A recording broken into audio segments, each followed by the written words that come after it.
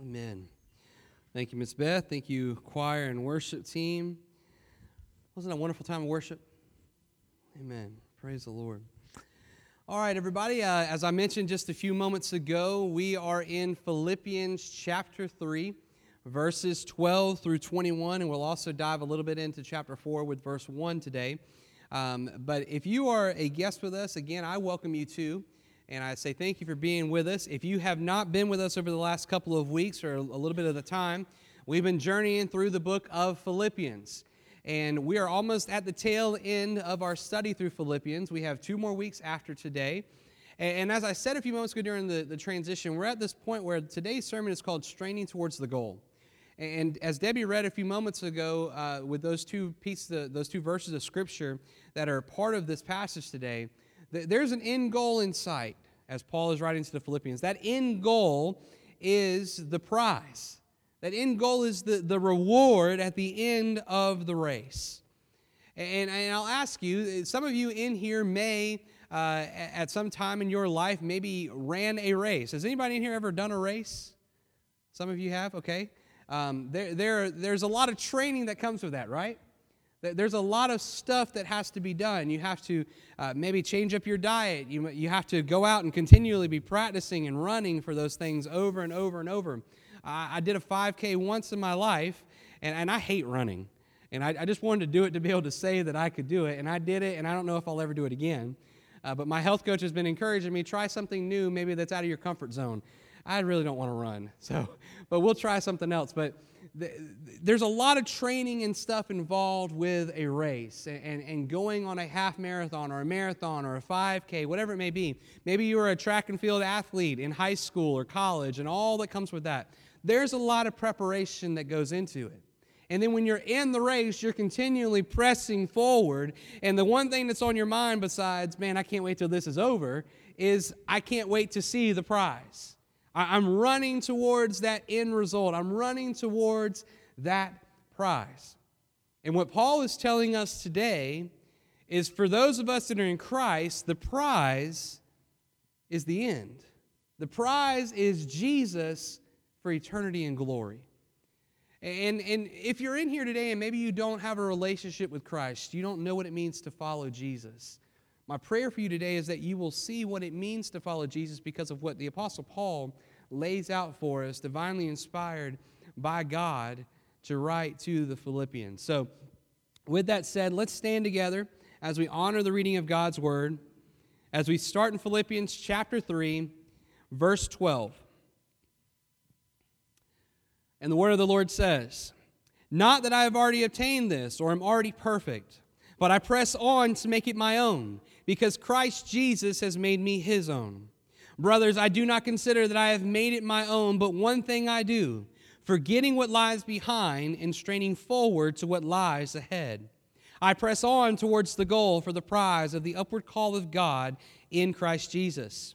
Let those of us who are mature think this way, and if anything you think otherwise, God will reveal that also to you. Only let us hold true to what we have attained. Brothers, join in imitating me, and keep your eyes on those who walk according to the example you have in us. For many of whom I have often told you, and now tell you, even with tears, walk as enemies of the cross of Christ.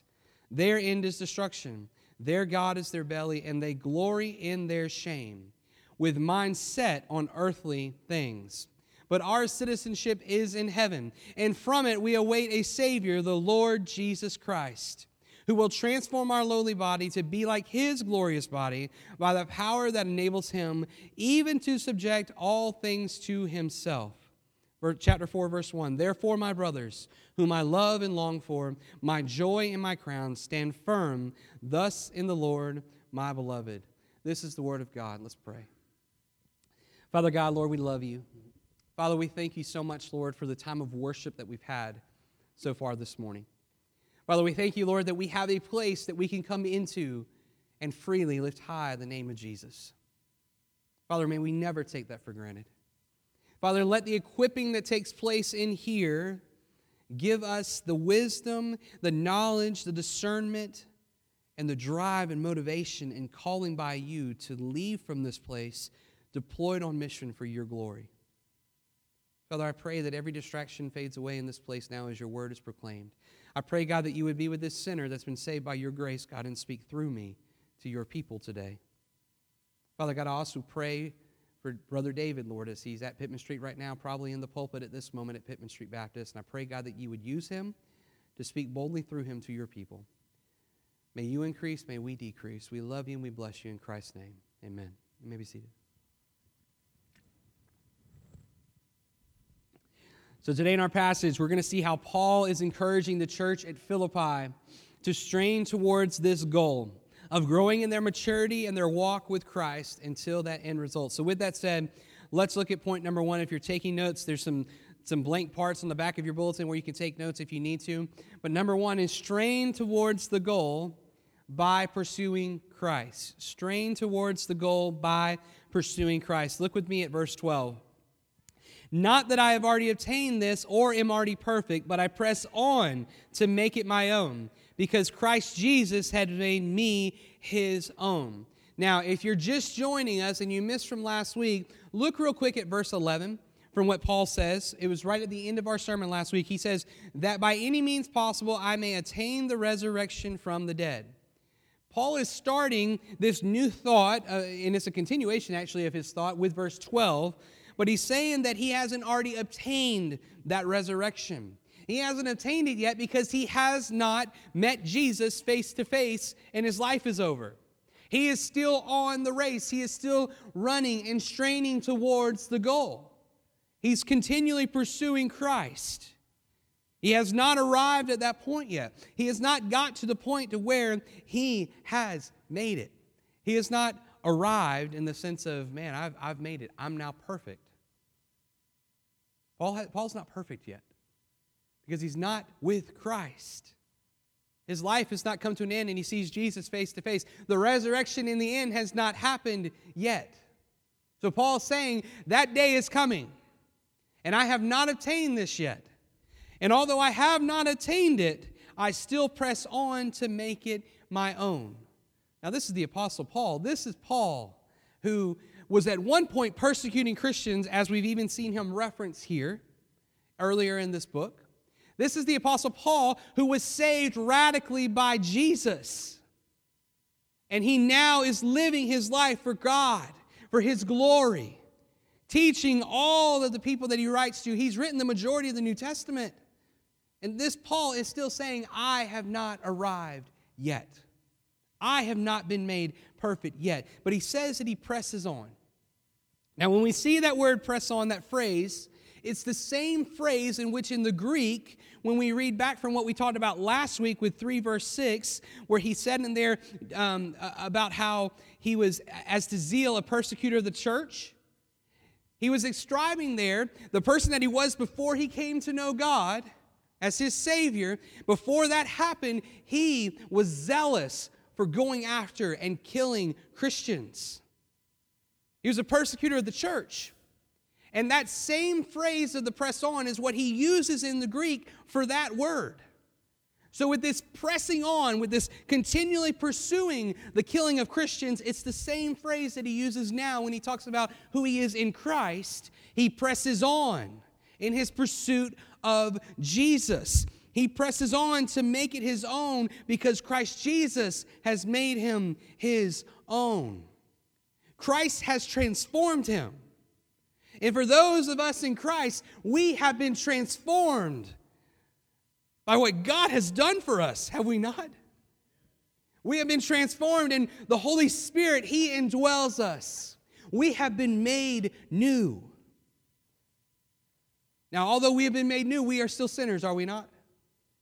We are still growing in our sanctification. And there is a day coming where we won't have to worry about that sin anymore, right?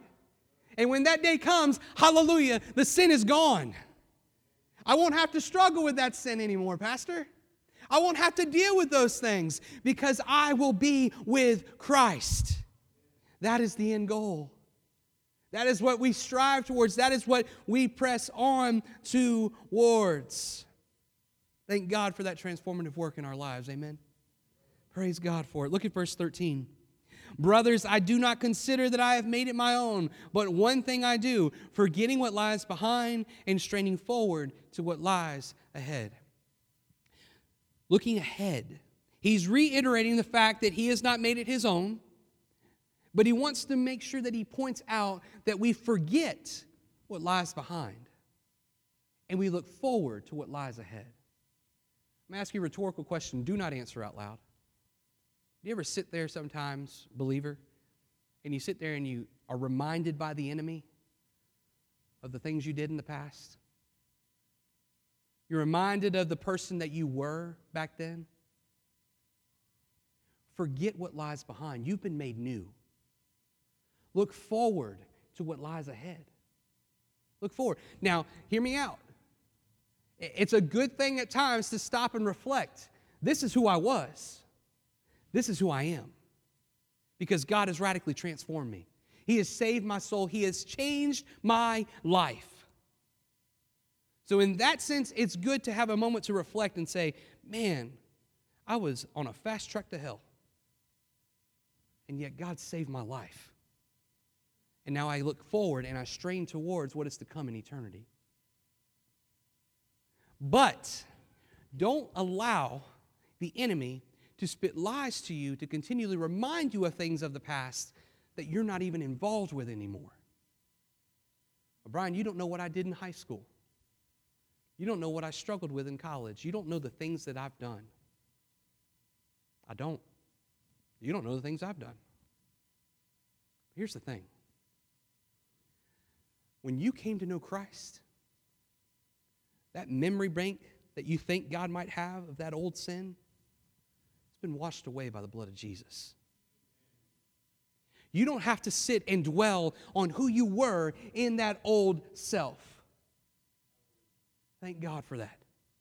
You don't have to sit there and say, well, Brian, I did this. Who cares? God has made you new. God has made you clean. Forget what lies behind and strain forward to what lies ahead.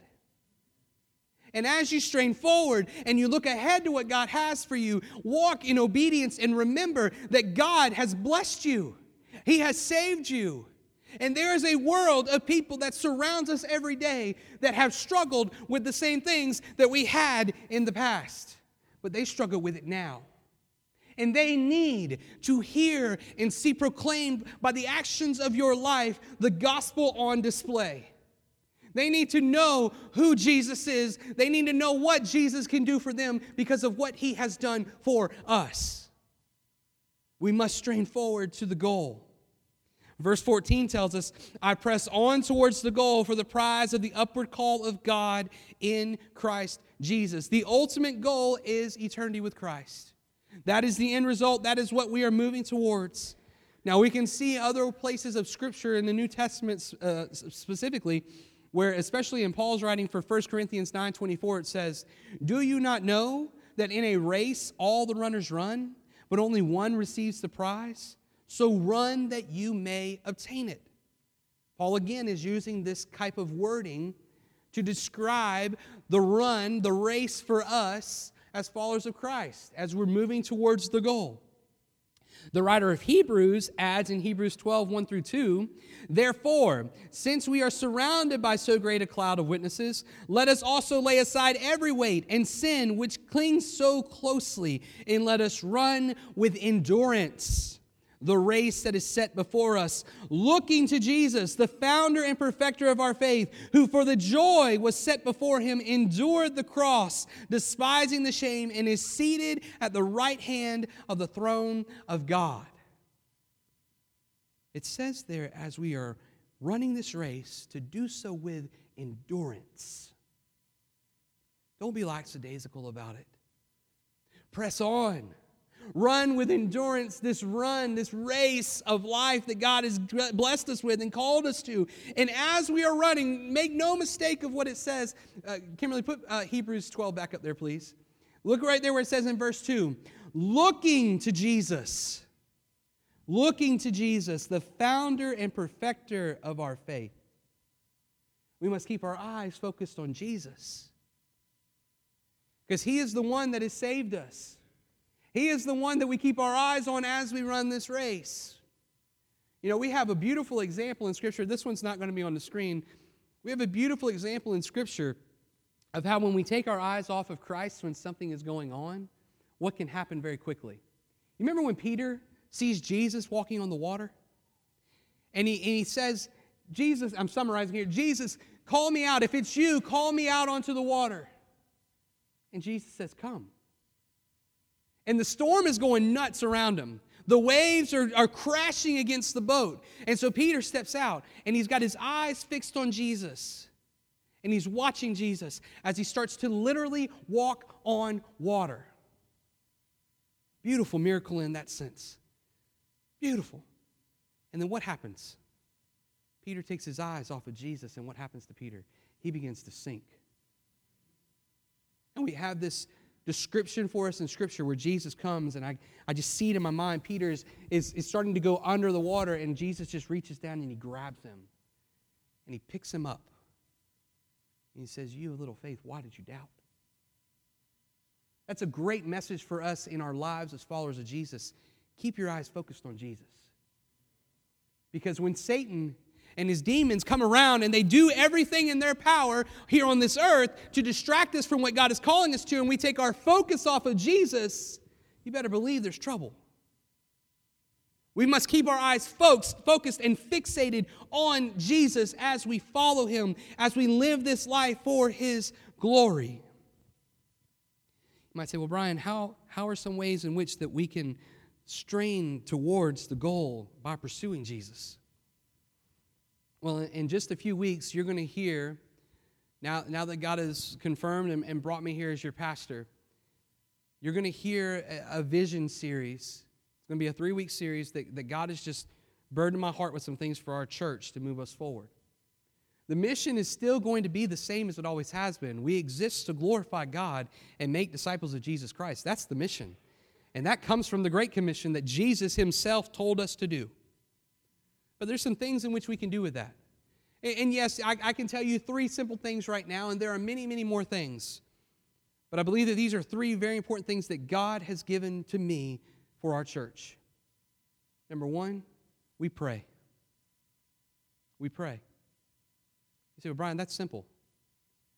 Yeah, it may be simple. But I've been very convicted by God that we're not doing it enough. We must be a praying people. Well, Brian, you do the pastoral prayer at the beginning of the service.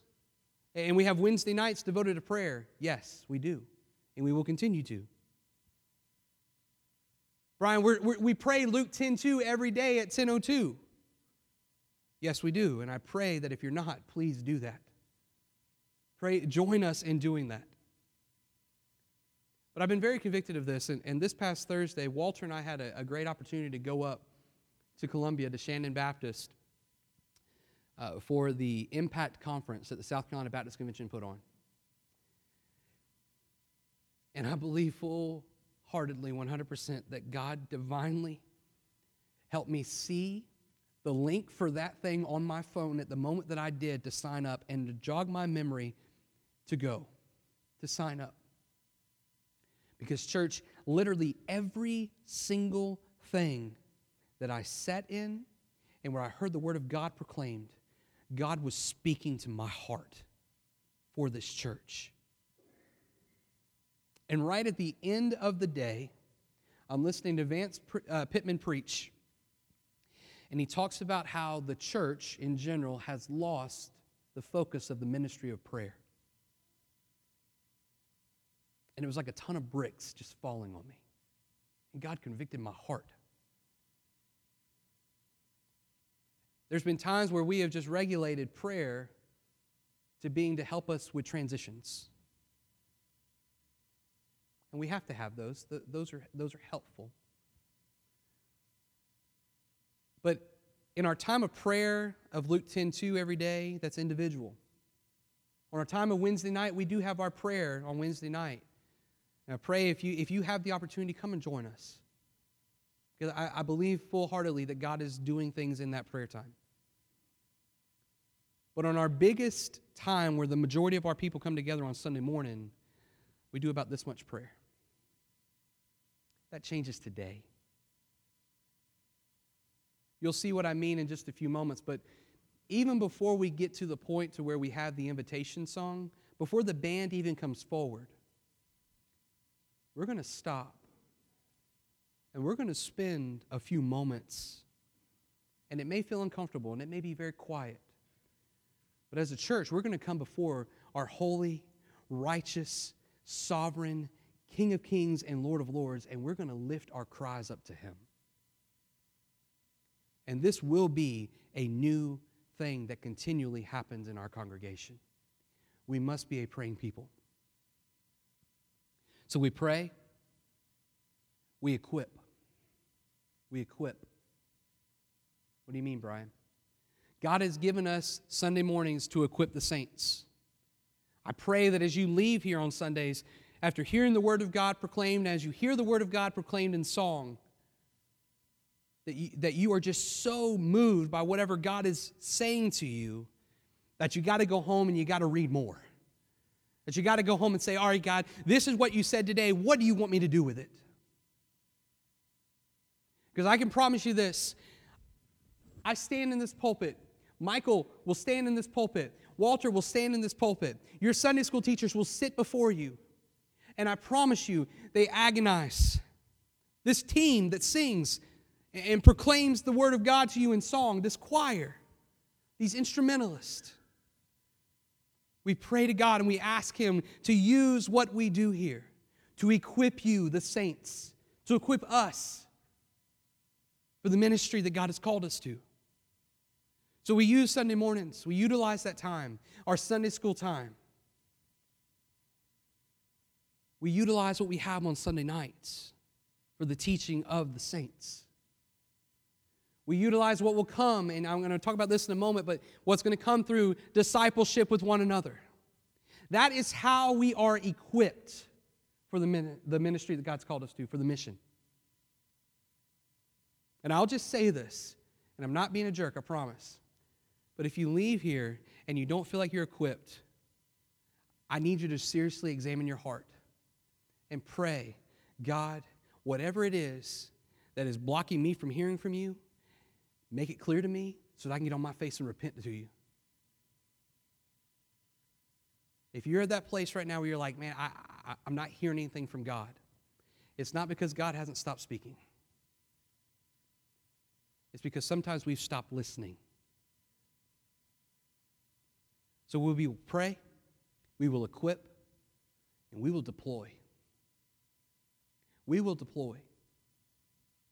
As we are praying people that are continually praying before the Father, praying for the needs of our church, praying for each other, praying for the needs of this community, as we are being equipped with the gospel, we will deploy on mission for His glory. We will. Because as we deploy, we are straining towards the goal. As we are deployed on mission for God, we are running that race. And we will deploy into Hersey Elementary. We will deploy into Mixon. We will deploy into the rest of Park Circle. I think I mentioned this to you last week or the week prior, but we got some numbers from the association.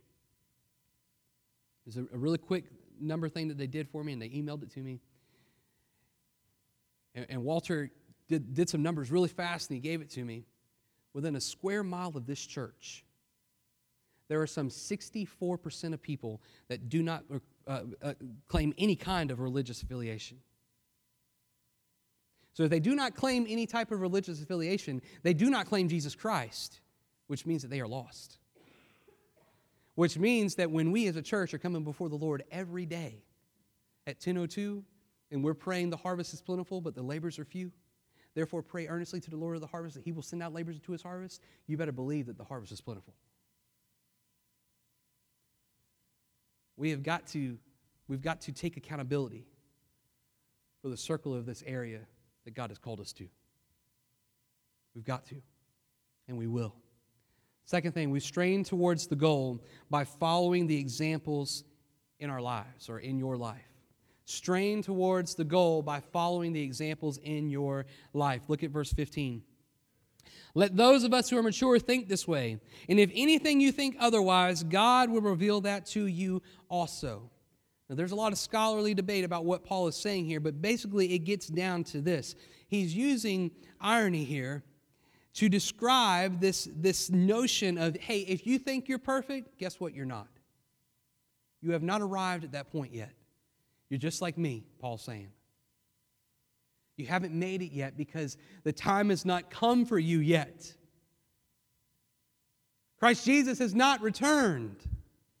Therefore, we are not perfect. Therefore, we continue to strain towards the goal. Verses 16 and 17 says, only let us hold true to what we have attained. Brothers, join in imitating me, and keep your eyes on those who walk according to the example you have in us. Now, for those of you that have been following along, or if you haven't been here and you've read through Philippians before, you may remember the fact that a couple weeks ago we talked about the travelogue and how the Apostle Paul describes Timothy and how Timothy will hopefully be able to come to them soon. But he's going to send Epaphroditus now. And we talked about how those examples are wonderful examples that we should follow. But ultimately, we follow the example of Christ Jesus, amen? And those men did that. Those are great examples for us to see how they've lived their lives and the descriptions of what Paul has given, and for us to live our lives in that way. The Apostle Paul is a wonderful example of how we should live our lives. But in everything, these men are only following Jesus, the greatest example. And they're imitating him. Matter of fact, it was Timothy and Epaphroditus in chapter 2. It was Paul himself describing the ways in which he does this in chapter 1 and even in chapter 3 that we talked about last week. And then Christ Jesus ultimately being that example from chapter 2. Now, you've heard me mention it earlier in this series. I made light of it just a moment ago. But one of the things that we're going to utilize to be equipped as a body of believers is discipleship. We have our Sunday school Life Connect group time, which is wonderful, and it's a wonderful time of discipleship. But as you've heard me say, almost to the point where I'm pleading with you, and I am praying this for our people, that the older, more mature in Christ will come alongside those that are younger in the faith and would disciple them, to teach them the things that God has taught you in your walk with Him so far. We have to have that in our church. And you'll hear more about that coming forward, but it has to be something that we do. Because we have to make disciples amongst ourselves so that we in turn can make more disciples. We have to. We go out and we proclaim and demonstrate the gospel to every man, woman, and child so they have an opportunity to hear and respond to the gospel of Jesus Christ. And as they do and they come to faith in Jesus, they are spiritual infants. And they need someone to come alongside of them and teach them the Word of God. Teach them what it means to live a life completely surrendered to God the Father. That is our call as the church. And we will do that. Verse 18 says, "For many of whom I have often told you, and now tell you even with tears, walk as enemies of the cross of Christ. Their end is destruction, their God is their belly, and they glory in their shame with minds set on earthly things." You've heard me say it through our 1 John study. You've heard me say it in this series. There are those out there that are teaching a false gospel. There are those out there that we as the church need to be listening out for and keep our eyes open to. Because here's the thing. They will come alongside of you in a sense, and they'll scratch that ear. And it'll be like, man, that sounds right. That sounds good. But there's no biblical foundation behind what they're preaching. We must be in the Word of God and know the Word of God to know that when that itch starts to come and they're tickling that ear and like, oh, that sounds good. No, we can say, no. That's not what my Bible says. That's not what my Savior did. That's not what my Savior died for. We have to make light of that. We have to keep an eye on that is what I meant to say. We must stay focused on that. Paul says that it is with tears that they are doing this. It breaks Paul's heart. It should break our hearts. When we hear those things, we should not run to it. You better believe we should get on our knees and pray for that person. And pray for that false teaching that is taking place.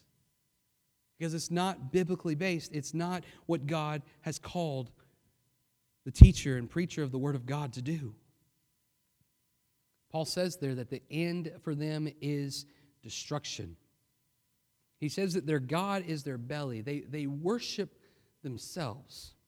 Romans 16:18 says, "For such persons do not serve our Lord Christ, but their own appetites, and by smooth talk and flattery they deceive the hearts of the naive." That's sad that it's come down to that. But if you think for 1 minute that it's not happening today, then you're wrong. It's happening. And unfortunately, it's happening in churches across our country. My prayer is that you understand, and I say this humbly, that I agonize over what I bring to you. And I come before the Lord and I say, Lord, show me exactly what you want me to say. Keep me biblically rooted and focused and preach Christ. And my prayer is that you know that you're hearing that God is making that clear to you. But like I've told you before, if there's anything that I even say, you're like, wait a second, I want to talk to you about that, please come and talk to me about it. I told you I have men and ladies that listen to the words that I say, the Word of God that is proclaimed, and they tell me like, hey, work on this or do that. It's just things to make sure that I'm staying rooted in the Word of God. But unfortunately, there are not those kind of things that are happening all over. Their God is their belly. Their glory is their shame. The things that God wants nothing to do with, that cannot exist with sin, they glory in those things. They're focused on earthly things. They're concerned more with the things of this world than the things of Christ. And we must keep our eyes peeled to those things. Lastly, number 3, strain towards the goal focused on your true citizenship. Strain towards the goal focused on your true citizenship. Verse 20 says, "But our citizenship is in heaven, and from it we await a Savior, the Lord Jesus Christ, who will transform our lowly body to be like His glorious body by the power that enables Him even to subject all things to Himself." Thank God for that verse. Such a wonderful reminder for us. If you remember through this study, we've been talking about how Philippians 1:27 is the thesis of this letter that Paul wrote to the Philippians. And if you remember in there, when Paul writes this in 1:27, he says, "Only let your manner of life be worthy of the gospel of Christ." Now, in the original Greek, there's a beginning phrase that's not included right there in our translation. That beginning phrase is "only behave as citizens worthy of the gospel of Christ." If you are in Christ Jesus, you are a citizen of heaven. Yes, you may be a citizen of Hanahan or North Charleston or Goose Creek or another part of town, Charleston, whatever it may be. And yes, we may be citizens of this great country, the United States of America, and thank God we live here in the freedoms that we have. But ultimately, if you are in Christ, your citizenship is in heaven. That is our end home. That is where we go. That is when somebody dies that was a saint that knew and loved and followed Jesus. People say that they went home because they went to the place where their true citizenship is.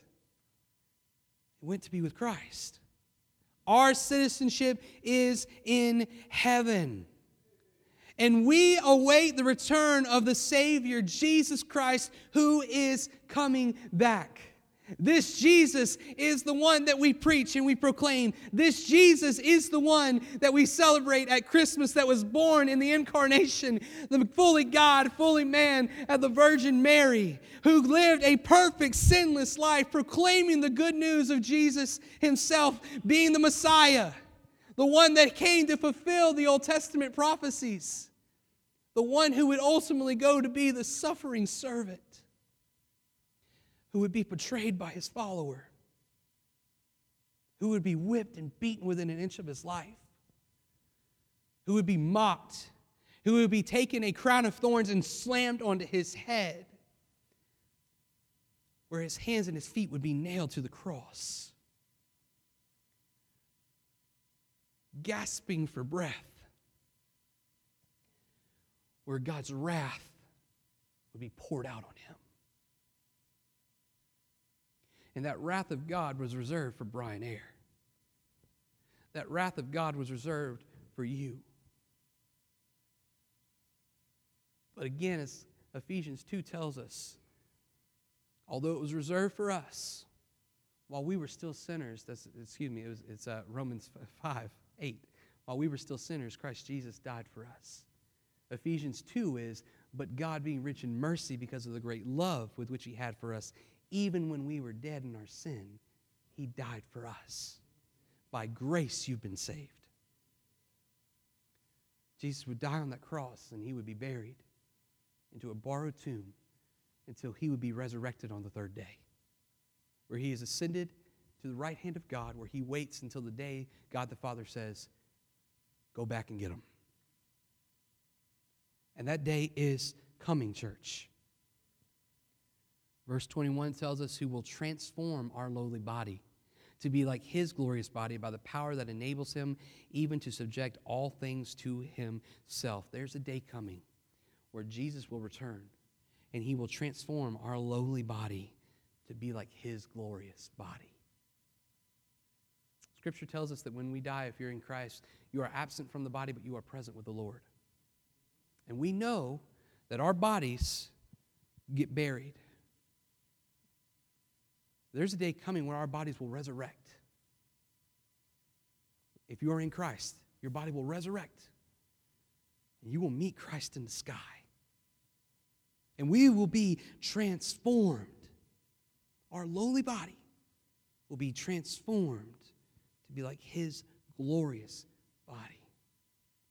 And that is only done by the power that enabled him even to subject all things to himself. It's that same power that dwells inside of us. It's the same power of God that resurrected Jesus from the grave. Lastly, chapter 4, verse 1, therefore, my brothers, whom I love and long for my joy and crown, stand firm thus in the Lord, my beloved. Paul gives this affectionate term to them. They're his brothers. They're the ones that he longs for. Paul's joy and his crown, his beloved. He's calling them to strain towards this goal, to run this race, because it's ultimately what God has called us to do. He's called us to present our bodies as living sacrifices, holy and acceptable to him, because it's our spiritual worship. He's called us to walk in obedience to him. So, church, before we sing, this is what I was talking about a little bit earlier. You've heard what's been said. I pray you didn't hear Brian. I pray you heard God Almighty speak. I pray that whatever the Spirit is leading you to right now, that you would respond to that. And I'm not asking you to just stand up and come down an aisle just to join our church, which if you want to do that, great, we can talk about that. If you want to come to know Jesus as your Lord and Savior, by all means, come and tell me so that we can pray and I can tell you what it means to be a follower of Jesus Christ. But what we're going to do for the next few moments is we're going to stop. We're not going to think about lunch. We're not going to think about our afternoon plans. We're going to stop and we're going to say, God Almighty, what is it that you are telling me right now? God Almighty, this is the burden that is on my heart for our church, and I want to lift it up to you. Father God, this is the burden for my community that is on my heart that I want to bring to you right now. So we're going to take this time, and we're going to stop, and we're going to pray. And I'm going to ask Michael if he'll come up here as well, but if anybody specifically needs prayer, Like you're just like, man, I've got to talk to somebody right now. I need prayer. By all means, come up here and talk with us and pray. But we're going to do this even before the band comes up, because every week after week, we have the band members come forward. And God has really convicted me of the fact that, man, the band members might need prayer. The band members may need something as well. So we're going to take this time right now. It's going to be quiet. It might feel a little awkward. But it's going to be a quiet, awkward reverence of the saints crying out to their Creator, bringing these needs before the Father.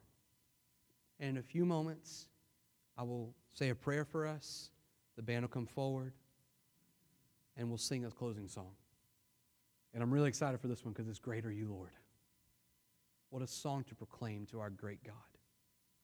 So let's take a few moments to pray. Like I said, Michael and I are here if anyone needs prayer. Let's go into a time of prayer.